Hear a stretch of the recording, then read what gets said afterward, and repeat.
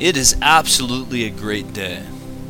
I am so thankful to take this journey with you because what it does for me as an individual is it makes me realize just how much potential you have as an individual when I recognize the battles that I've overcome and the esteem that builds a certain climate of high honor. You know, honor is something that comes from worth. And we'll be getting into the realms of worth in the next particular 3-month segment when we talk about your spirit. Everybody has the same worth, but not everybody has the same honor. Honor is a matter of estimation of how much worth you have. If you just have a little bit of estimation about your worth, then you have enough that you're willing to accept yourself and build that level of trust in your relationships that creates the functionality of a healthy body.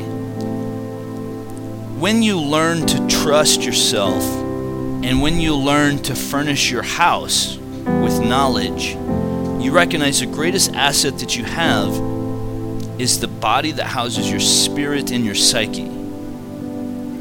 So the highest realm of psyche is a position of esteem. It's a trained mindset that says that I'm going to be able to diagnose by looking externally at the failure that creates the results of victimization in the marketplace, and I am going to not learn from failure.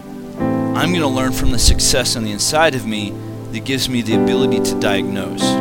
That means you're esteeming a situation. Early on in my education process of gleaning more than a PhD in international law and business, I developed a certain level of diagnosis of what I saw I didn't want in the marketplace. Harvard University's study absolutely outlined in about 2007 that the climate of business had turned cutthroat instead of family-oriented. The results of a systematic behavior of esteem was created by a very primal and animalistic view of business based on theories and studies of animals based on Darwinian theory of evolution. Now there's no doubt that you can see that people, as far as the generations that we have known data for, have had a certain level of evolution. But I'm here to put the R back on evolution, and I'm saying it's a revolution. Revolution is really the change that brings the adaptation to a new climate of honor when you learn to study higher realms than just the primal nature of fight and flight. When it becomes a primal battle to success, then you're willing to betray just to have a bite to eat. You're willing to act like a rabid wolf in order for you to have success. I saw this outlined in a recent study that I did on 2 organizations that made an agreement about the time 9/11 hit the airline news across this nation, as the tragedy of the trade centers came to a crashing fall, and a reality that betrayal in the marketplace is nationwide and it is international. So when you realize that there's a cutthroat nature to business out there, you realize what you don't want in business. You don't want to emulate that kind of lifestyle, because that's just like living out in the woods among bears, wolves, coyotes, and deer and rabbits. You're looking at a very different realm that is not necessarily a human realm. It's a realm of animals that have largely lost their colonization of families based on harsh conditions and very climactic situations where it is a fight or flight situation. If we all behaved like animals, then obviously we would be willing to kill one another for success. And we see that today in the world around us. But the two cultures that were represented in this deal, one culture was Guinness beer. Okay? Many people don't realize Guinness has a long-standing honor in their company for their employees. Guinness, the original Arthur Guinness, the original investor in the company, absolutely took heart of the men and women in his cities and towns that he represented, and he recognized that they needed education. They needed to step out of the rampant concern of diseased water, and they needed something that was going to be healthier for them than water. So he decided to malt beer and get rid of the concerns about drinking too much gin to quench the pains of poverty and the rampant alcoholism that was a part of his culture in Ireland. So he decided to create a lesser beverage that was enjoyable and a good way to cure the problem for diseased waters. And so he absolutely created a beverage that was sustainable to the physical body, and he began to take that momentary amount of time to clean up some of the concerns about beverages, and then he began to educate his employees. And he began to send doctors to his employees to educate their families on how to have a clean home and how to escape the problems of disease. He absolutely was committed to his employees. He had a high esteem for his employees. Not only that, but he had a high esteem for the poor in the regions that he served in his business. This was largely a result of an archbishop of the church at the time that gave him land rights to procure his business on the condition that he would serve the poor.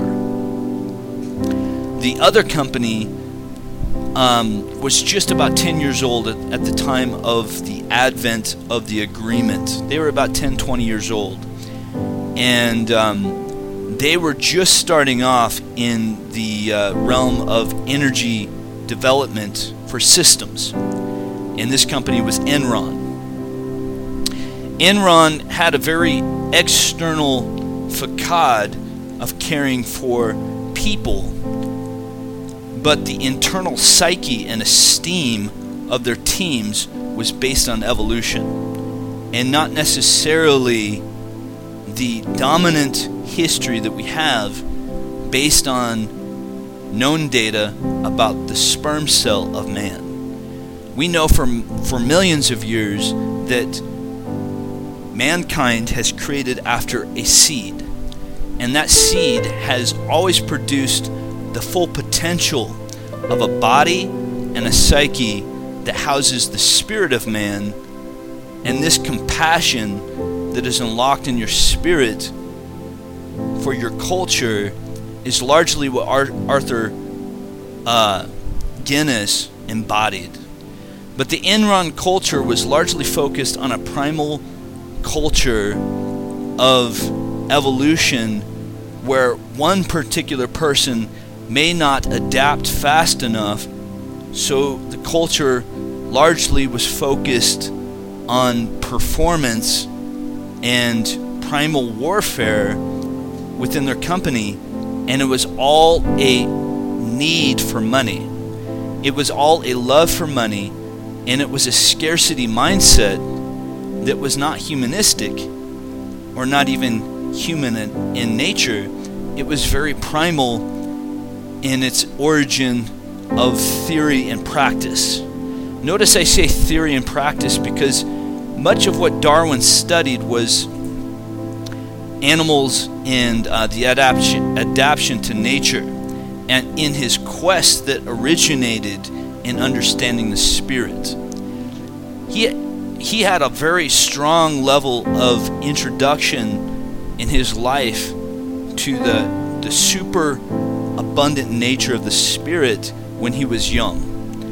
And then the dogmatic practices of the church that somehow suffocated his exploration in life led him to lead himself away from some of those early educations, and he began to study primal cultures in other countries where largely these people live among Indians, or these Indians live among animals, and they're largely living in a place of scarcity.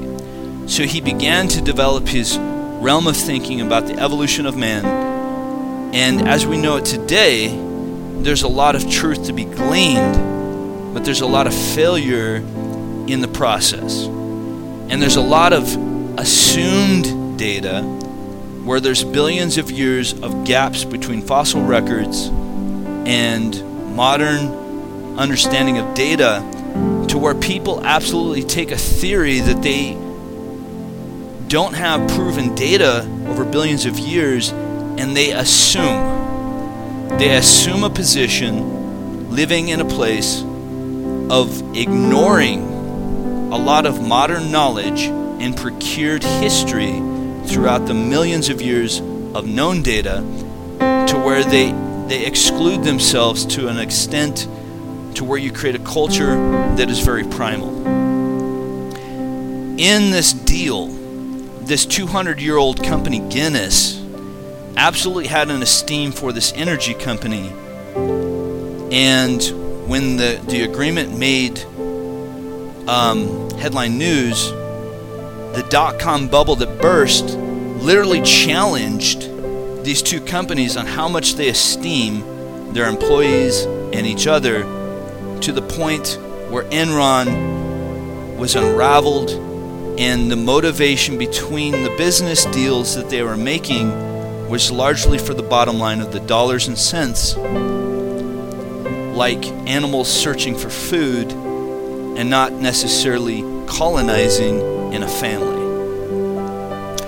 Arthur Guinness and his company absolutely sustained the losses and quickly shifted to another company that was more family-oriented and structured their business deals in a way that would further Guinness's production into a 300-year-old company, perhaps. Enron failed within 20 years of its development because its foundation was not based on the esteem and high honor that we are endowed with as a species of man. Now, I know that's a lot to take on, and I know you may think that I'm being kind of harsh on Enron. I'm not denying that there's truth to be found in nature. But when you can step into a higher realm of honor and esteem one another as a human being and as a mankind species, you recognize that men have developed a lot further along than some cultures that have lost their way. So, what I want to talk about today is the realm of honor, and that's not necessarily to diagnose Enron and to say that they were a complete failure, but the reality is there was a major disease within the company, and they could not overcome that disease because they didn't have the proper esteem for themselves. That esteem is built on the knowledge you gain of your worth. Your worth is determined by how much you understand your spirit. Your spirit mirrors to your psyche and teaches your psyche how much worth you really have. And as you train your mindset of honor, you learn to esteem yourself along the journey, and that could be a 10x individual, that could be a 100x individual, that could be a 1000x, a 10,000x individual. As you step into the higher realms of privilege and reward, you recognize those higher realms of privilege and reward all started with authority. What is your authority? Who's your teacher? Who's your mentor? And how much is your mentor unlocking the honor on the inside of you? If millions of years of proven data prove that the mankind has not deviated from the seed that produces his nature, then obviously you recognize a need to understand the seed. The seed of life is a law of life that creates a high privilege for mankind to rule over the earth as kings. That's your true identity. That's your true nature. That's the honor. And everybody has a certain realm of dominion based on the amount of honor they have for themselves and the amount of honor they're willing to replicate and to esteem others to have. So honor is a position of esteem. Honor is a position to take yourself out of the realm of slavery to climate, to the climate of business. It's a realm of esteem where you say you are more honorable of a person than to relegate yourself to a fight or flight battle over who gets the reward. Even in animals, you see a certain amount of esteem that they have for each other in family structures within the animal kingdom. So it depends on how you look at things as to how much esteem you're going to have for yourself. You can learn from nature, no doubt. Darwin absolutely learned from nature. He recognized there was more data there than he could absolutely write down and theorize about. But we need factual, grounded perspectives in which to enjoy a healthy esteem for ourselves, a healthy esteem for our relationships, and that healthy esteem is what creates that level of attraction. When you invest in the poor, when you invest in your people, you are saying that they have the same potential of worth on the inside of them to unlock. And so it creates a certain level of motivation to reach that level of health and healing within the family of mankind, to where people step into the higher honor of where life really comes from. And that's esteeming yourself to have a certain level of awe inside the house that gives you the thirst for knowledge, and that awe and respect gives you the ability to explore your marketplace and to explore the world around you and to explore relationships. Without that initial respect for yourself, you can never honor somebody else. Respect comes from the word regard, which means to regard your position of guarding your heart by the level of esteem that you have in your mindset. Your mindset is going to esteem something about your life, and that needs to be regarded in that you regard yourself by a reproof.